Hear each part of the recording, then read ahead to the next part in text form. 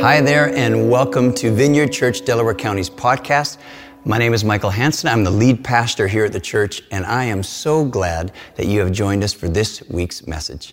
I'm going to have a little bit more to say at the end, but for now, enjoy the teaching. Hey, well, good morning. As Andrew said, we got a baptism, and so I know there's a lot of visitors here today, so we're really glad that you're here. Hope you feel welcome. And I also want to say good morning to our live streamers. I hope you're having a good morning. And really for our live streamers, could you drop us an email? One of the weird things about this season is that, like, I don't know who's on the other side of that camera, which is kind of strange. I know my parents are, but we'd love to hear from you. Okay, last weekend Heather kicked off, you can see here, a new series. We're looking at the New Testament book or New Testament letter of 1 Thessalonians. And as always, she did a really excellent job setting up our series entitled In the Meantime. And we chose that title because this letter was written by Paul to a young church that had said yes, had embraced the gospel, the good news, the message of Jesus. And in doing that, and in choosing to believe, to follow Jesus, it really had unleashed significant opposition and persecution on this new church, primarily from the religious leaders in the area. And we actually see the backstory of Thessalonians in Acts 17. And part of the story, really, I think the primary reason for a lot of the opposition, we see here, listen to this from Acts 17, verse 6. Here's where we hear the religious leaders, they're literally shouting this. These men, and they're pointing at Paul and Silas, these men who have caused trouble all over the world have now come here, and Jason, poor Jason, has welcomed them into his house. They, Jason, Paul, Silas, all these new believers, they are all defying Caesar's decrees, saying that there is another king, one called Jesus. When they heard this, the crowd and the city officials were thrown into turmoil. So what's happening here? Well, remember that the message of Jesus, this, it's an invitation to restored relationship between us and God, both in this life and forever in the next life. And in order to say yes to God's invitation, it meant then, and it means today, really a turning, a forsaking of all other idols, all other gods, if you will. It really is to follow Jesus. It's really like a declaration of allegiance to only follow Jesus and to only bow to Jesus and do our best each day to obey and follow his example. So really one of the prime issues in Thessalonians was the issue of allegiance. This young church, they'd made a decision to follow Jesus. And in this community, that meant they had turned and now were walking against the very strong current of the culture that they lived in. And that for them, that meant it really impacted probably every aspect of their lives.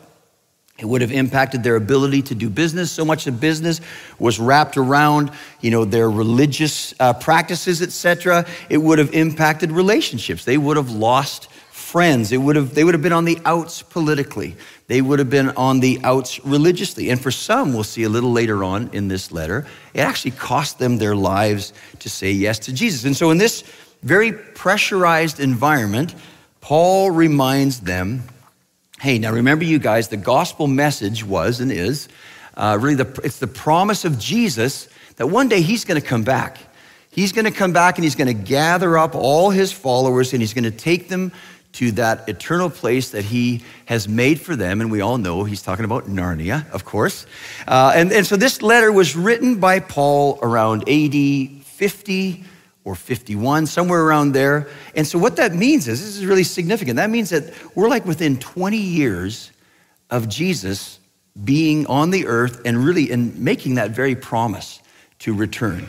And so Paul was writing this letter to encourage them to not lose hope, to not lose faith in the meantime, as they live with this opposition, this growing persecution, as they live awaiting the return of Jesus. And I think when I look at Thessalonians, I don't just think, I believe that's very relevant to the times that we live in. Because just like the church in Thessalonica, we too live in the meantime. We too live at a time and in a world where there is very real opposition, very, I would say, growing opposition to our faith.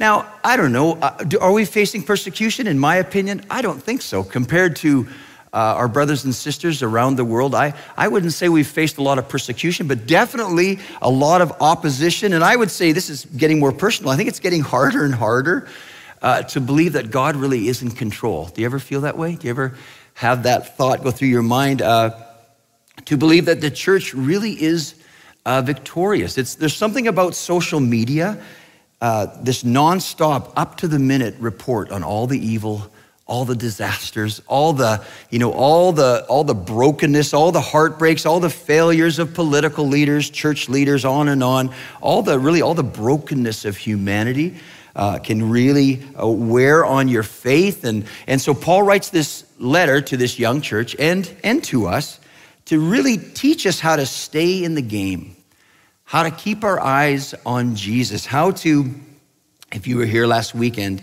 Heather said, how to actually have joy in the midst of suffering, or another way to put that, in the midst of the meantime struggles. So that's where I'm going today.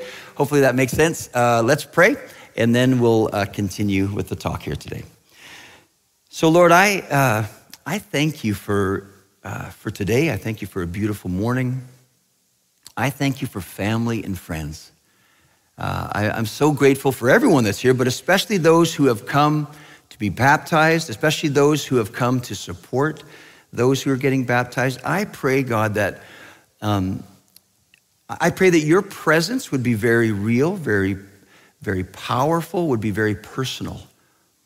I think that many people you're here today for a very special reason, and God has something special for you. So Lord, would you come and just move among us as we have this time together. In Jesus' name, amen.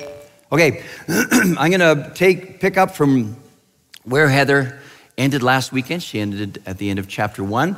But before I read, it's a longer section. Before I read it, I want to remind us, because I think this context is really helpful. Like when the church in Thessalonica, they weren't reading the Bible and reading the book of Thessalonians, right? They were reading a letter. It was a letter that Paul had written to them. And so the practice would be someone, just like I'm going to do here in a sec, someone would stand up and just say, okay, here's the letter we just got from Paul. And they would read the letter to the people. And so just keep that context in mind. It really gives it a personal feel. So here's our passage for today, 1 Thessalonians 2, 1-12. Here we go. You know, brothers and sisters, that our visit to you was not without results. We had previously suffered and been treated outrageously in Philippi, as you know, but with the help of our God, we dared to tell you his gospel in the face of strong opposition. For the appeal we make does not spring from error or impure motives, nor are we trying to trick you. On the contrary, we speak as those approved by God to be entrusted with the gospel. We are not trying to please people, but God, who tests our hearts. You know, we never used flattery, nor did we put on a mask to cover up greed. God is our witness. We were not looking for praise from people, not from you or anyone else, even though as apostles of Christ, we could have asserted our authority. Instead, we were like young children or gentle among you. Just as a nursing mother cares for her children, so we cared for you. Because we loved you so much, we were delighted to share with you not only the gospel of God, but our lives as well. Surely you remember, brothers and sisters, our toil and hardship. We worked night and day in order not to be a burden to anyone while we preached the gospel of God to you. You are witnesses, and so is God, of how holy, righteous, and blameless we were among you who believed. For you know that we dealt with each of you as a father deals with his own children, encouraging, comforting, and urging you to live lives worthy of God, who calls you into his kingdom and glory. Okay, that's a chunk.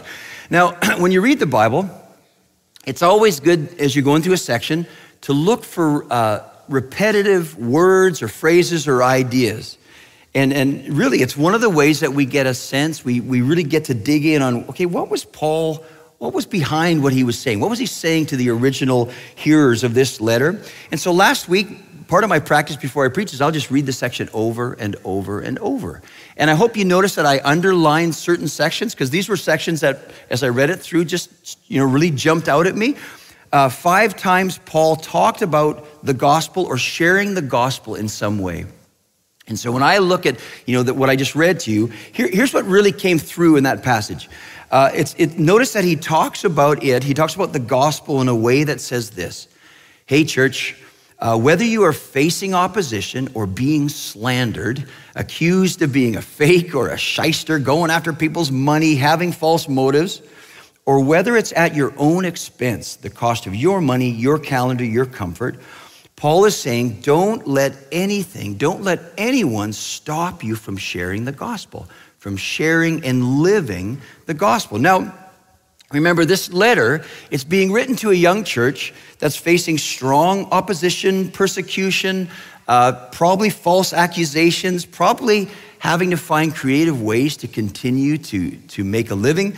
Again, they had embraced what was considered by the Jews as a blasphemous faith in believing in Jesus. They had embraced what was considered by many of the local religions as really a wacky faith, that they believe in this, this Messiah who came back to life. And then you have the Romans and the more on the political side of things, that they'd embraced what was perceived as an anti-Caesar faith, which was not a good thing. And according to Acts 17, it looks like Paul's time there was anywhere from like a month to maybe it was multiple months. We really don't know, but compared to other places where Paul went, it looks like his time with the Thessalonians was not very long, but it was very effective. Many people believed a church was planted, but again, like most places Paul went, many people also resisted, and again, there were riots and things really got fired up. And so Paul and his companion Silas, they literally had to escape the city at night for their own safety. And so they head out from the city, and Paul, the whole time as they're moving away from the city, he's just got this big burden in his heart.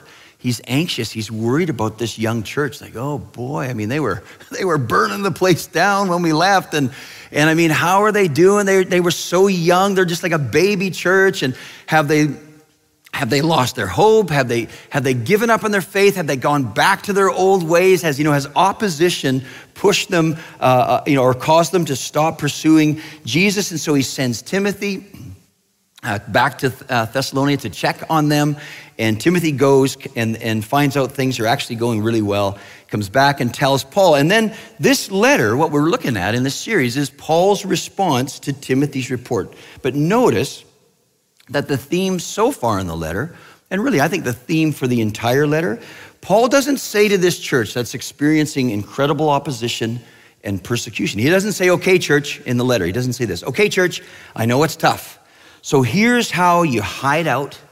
Here's how you hunker down until Jesus returns. He doesn't say that.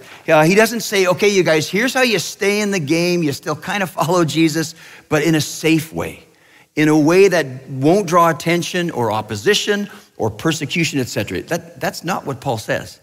In fact, one of the primary reasons for Paul's letter is to remind and encourage this young church that suffering is part of the Christian life.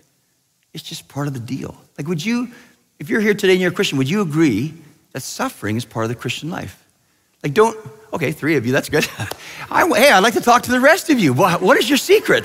Because here's the thing that I find is really confusing about the Christian faith. It's like, why is it I've given my life to the King of all kings, to the one who is loved, to the one who can do anything, and like on and on and on. Why is it that my life seems to be tougher now in a lot of ways? Why does it seem like there's more resistance in my life? And I think a simple way to put it is, when you say yes to Jesus, you now put on a jersey, right? You just picked a side, and there's another team on the field that is going to come against you. And I think that's one of the things, like, we're not struggling with what the Thessalonians were struggling with. Like, you saying yes to follow Jesus, your life is not in danger, I would say.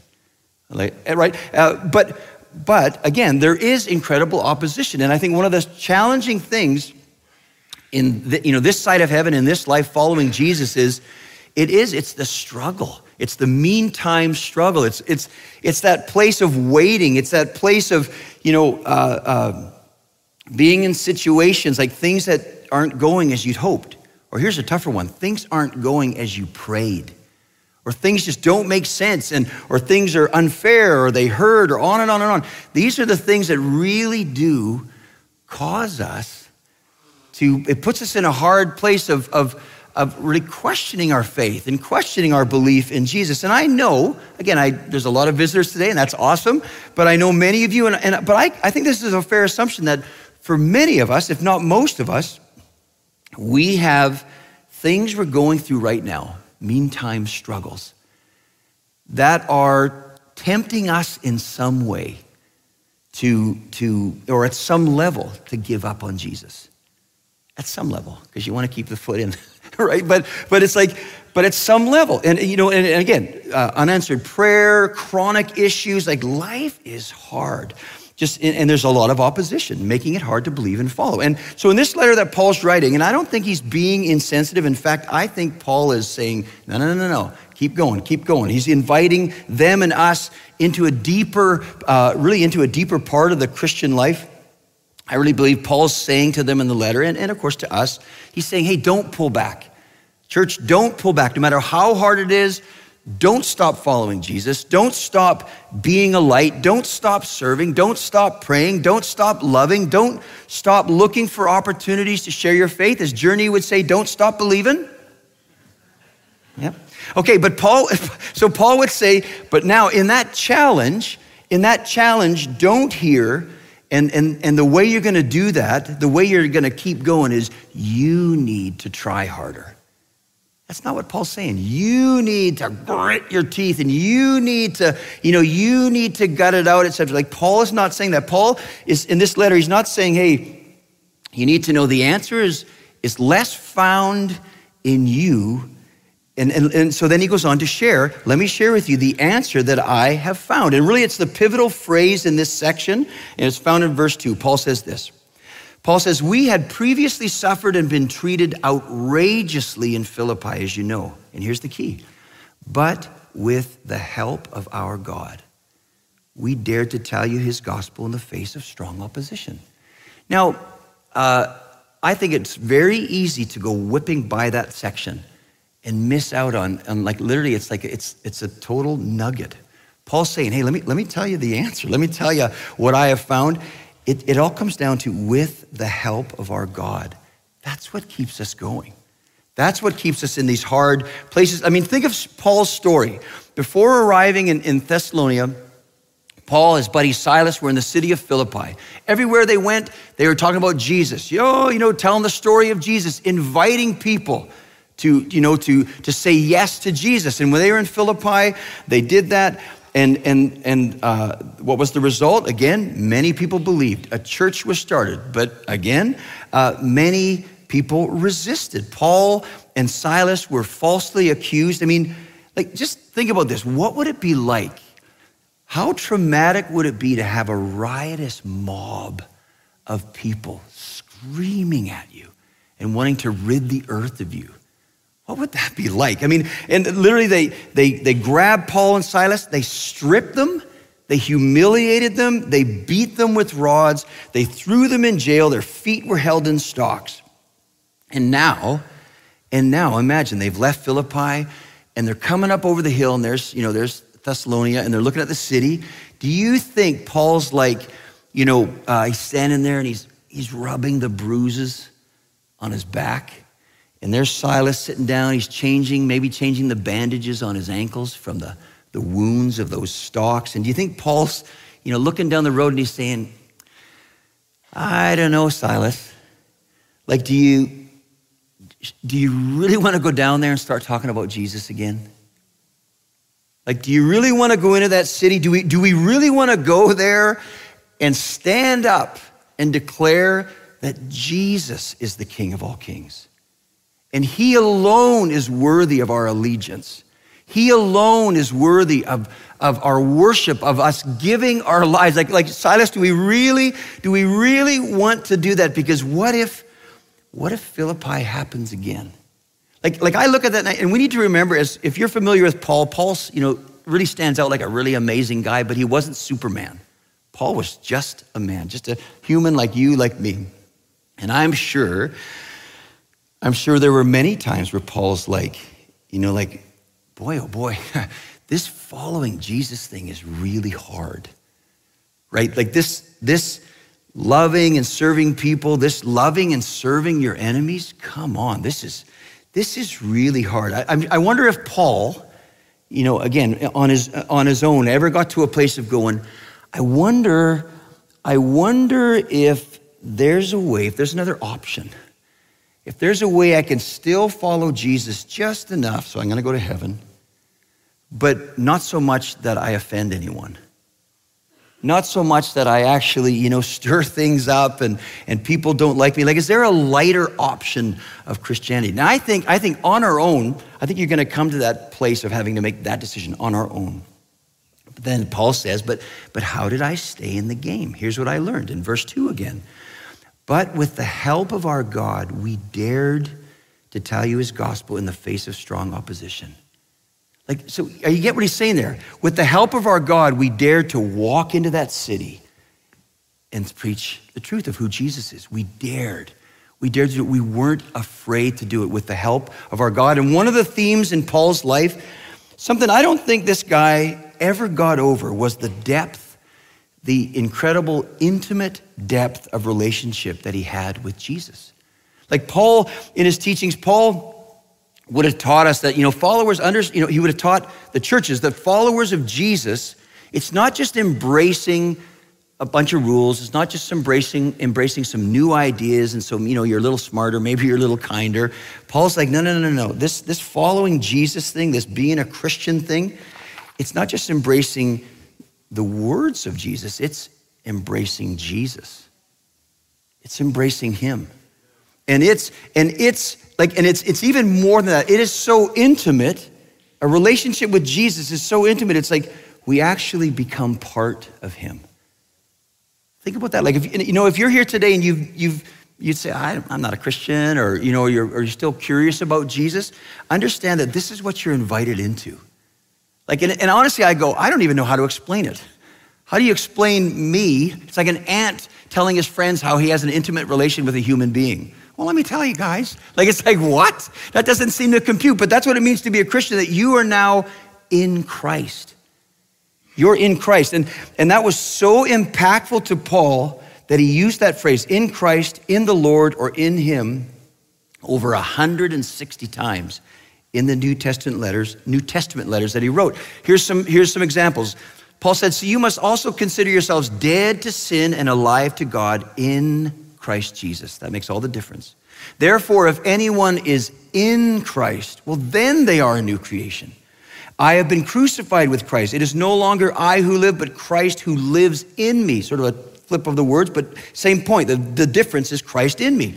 In him we have redemption through his blood. In him we have obtained an inheritance. On and on and on. Paul's basically saying, hey, you want to know the answer, or you want to know the secret to, or the difference in my life, how I can keep doing what I keep doing?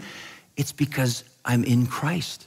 It's because I've learned to live my life in and from that place of being in Christ. And that is what gives me the strength, etc., to press on in the midst of these meantime struggles. Listen to this quote. We must learn to interpret our life in terms of what God says about us, because we are united to Christ. We are in Christ. Paul is encouraging the Thessalonian church to look at their situation in light of this reality and not in light of their suffering and trials. Last weekend, Heather talked about how Paul, in the first chapter, he actually brags on the Thessalonian church, saying, you guys, he's talking about how quickly they became a model church for other churches to follow. And a good question would be, well, how did that happen? Like, what did they do? What did they do to become a model church? And it's like, well, it had to be growth. It had to be attendance went through the roof, right? That had to be the reason why they were a model church. They're just all these people. Well, that's important and that's awesome. I think a church should be growing. If a church is alive, it should be growing, but that's not why they were a model church. Well, maybe they had a great children's program or their free lunchtime shawarma program. Okay, but what was it that made this young church into a model church? Well, we see it in chapter 1, verse 6. Paul says, you, talking to the church, you became imitators of us, and more importantly, imitators of the Lord. For you welcomed the message in the midst of severe suffering with the joy given by the Holy Spirit. Meaning, Paul's basically saying this side of heaven, he's saying to us today, this side of heaven, in all the meantime struggles, the way to live a life that is pleasing to God is simply, and as challengingly, it's by following the example of Jesus. And again, that's what it means to be a Christian. It means you're a disciple. You're a follower of Jesus. You're following his example. So what was the example of Jesus when it came to suffering? Right? Jesus, in the face of opposition, suffering, persecution, even martyrdom, Jesus stayed the course, didn't he? So how did he do it? Well, first of all, he was perfect. Fully God, fully man. That sort of helps. But for our sake, listen to this. What did Jesus have and what did Jesus do that kept him in the game, that we also have and can do to keep us in the game? First, Jesus was filled with the Holy Spirit. That's what the Bible teaches. Meaning God, through, in a spirit form, came and filled Jesus. So all the resources of God are in Jesus. And the Bible teaches that when you say yes to Jesus, when you become a Christian, the Bible says that you too are filled with the Holy Spirit. And let me be really honest about that. And you know what's really cool? Sometimes you feel that. And it really is life-changing when you feel that. But I'll be honest, most times, meantime struggle, most times I don't feel it. But does that mean it isn't true? See, and that's part of the deal. It's learning to believe it's true because he said it. Right? So first off, Jesus was filled with the Spirit, and so are we. And then what did Jesus do? Well, Jesus, he expected suffering in this life. He expected it, but at the same time, he kept his eye on the prize. He kept his eye on the future where there will be no more suffering, etc., forever. Hebrews 12:2, but for the joy set before him, Jesus, he endured the cross, scorning its shame, and sat down at the right hand of the throne of God. Consider him who endured such opposition from sinners so that you will not grow weary and lose heart. Understand that to follow Jesus this side of heaven in the meantime, it means you're going to have to get comfortable with living in a tension. Because Christians are now and not yet people. And what I mean is, and this is something we talk a lot about in the Vineyard, is we have experienced the kingdom of God, the presence of God now. We get tastes of it now. But that's why we're taught to pray, your kingdom come, your will be done. Right? Because we don't have it fully now, but one day we will fully experience the fullness of God's kingdom when Jesus returns. That's what the Bible teaches. But there's a tension there, isn't there? Christians are heavenly minded people. The Bible teaches, when's the last time you thought about this? The Bible teaches that all of this is temporary. That's weird, right? What I can see with my eyes, the Bible says that's temporary. What you can't see, that's what's permanent. We're talking about the kingdom of God. And so Christians, we're heavenly minded. We have a future hope that encourages our present situation. And Paul, excuse me, Paul also talks about how that, that in following Jesus, that we can actually have a joy in the midst of our meantime struggles, a joy that goes way beyond anything this world can offer, a joy that is so deep and so strong that no amount of suffering can take it away. And I tell you, you get in touch with that kind of joy, that is a life changer. That's all. We're all talking about being in Christ. That's where you find that joy. Listen to this quote. Heather read this quote last weekend, but it's so good, it needs to be read again. This is Tim Keller said this: the gospel, right, the good news, being in Christ, if it is really believed, it removes neediness. The need to be constantly respected, appreciated, and well regarded. The need to have everything in your life go well. The need to have power over others.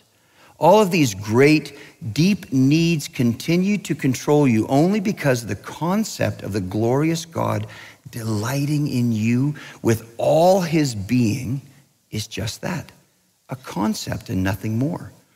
Our hearts don't believe it, so they operate in default mode. Paul is saying that if you want to really change, you must let the gospel teach you That is to train, discipline, coach you over a period of time, over a lifetime. You must let the gospel argue with you. You must let the gospel sink down deeply into your heart until it changes your motivation and views and attitudes. And Paul's saying, he's saying, hey, you guys, the answer is it's learning more about what does it mean that I'm in Christ. Because what Paul had discovered in his life is like, when you get a sense of how good the good news really is, and how generous and kind and powerful and wise and on God really is, like there is something so freeing when you discover in Christ how rich you are, how loved you are, how safe you are, that it really does set you free from neediness. More than that, it sets you free from the overwhelming power of fear, rejection, pain, death, all the stuff we're going to face in the meantime. And so in verse 2, Paul doesn't hold back. When him and Silas come into town, they don't hold back, even if it meant more persecution. Why? Well, because Paul had learned, hey, I'm in Christ, so that means my life's not in their hands, that riotous mob. My life is in your hands. So I have nothing to fear. In verse 3-6, where it seems like Paul's preaching motives were being slandered by others, saying he was, trying to trick people, using flattery, hiding behind masks, going after people's money, all this stuff. It's like all those accusations doesn't seem to put Paul off at all. It's like he's like Teflon to those hurtful words. Why is that? Verse 4, on the contrary, Paul said, we speak as those approved by God to be entrusted with the gospel. Can you see? That's a free man from people's opinions. It's like, what do I care about their approval when I have God's approval? And I was praying this morning and I thought of you. I thought of getting up this morning. I thought, do you know that God approves of you? Like, what difference would that make in your everyday life to know that God approves of you? And and that God, he not only approves of you, even in your struggles, right? Even in all the stuff of life, he approves of you and he trusts you with the most precious, precious thing, the answer for the world, the gospel. He trusts you with the truth of Jesus, the story of Jesus. And so he approves of you. And the thing is, it's like we're not approved. And I'm so glad we're not approved because of our performance.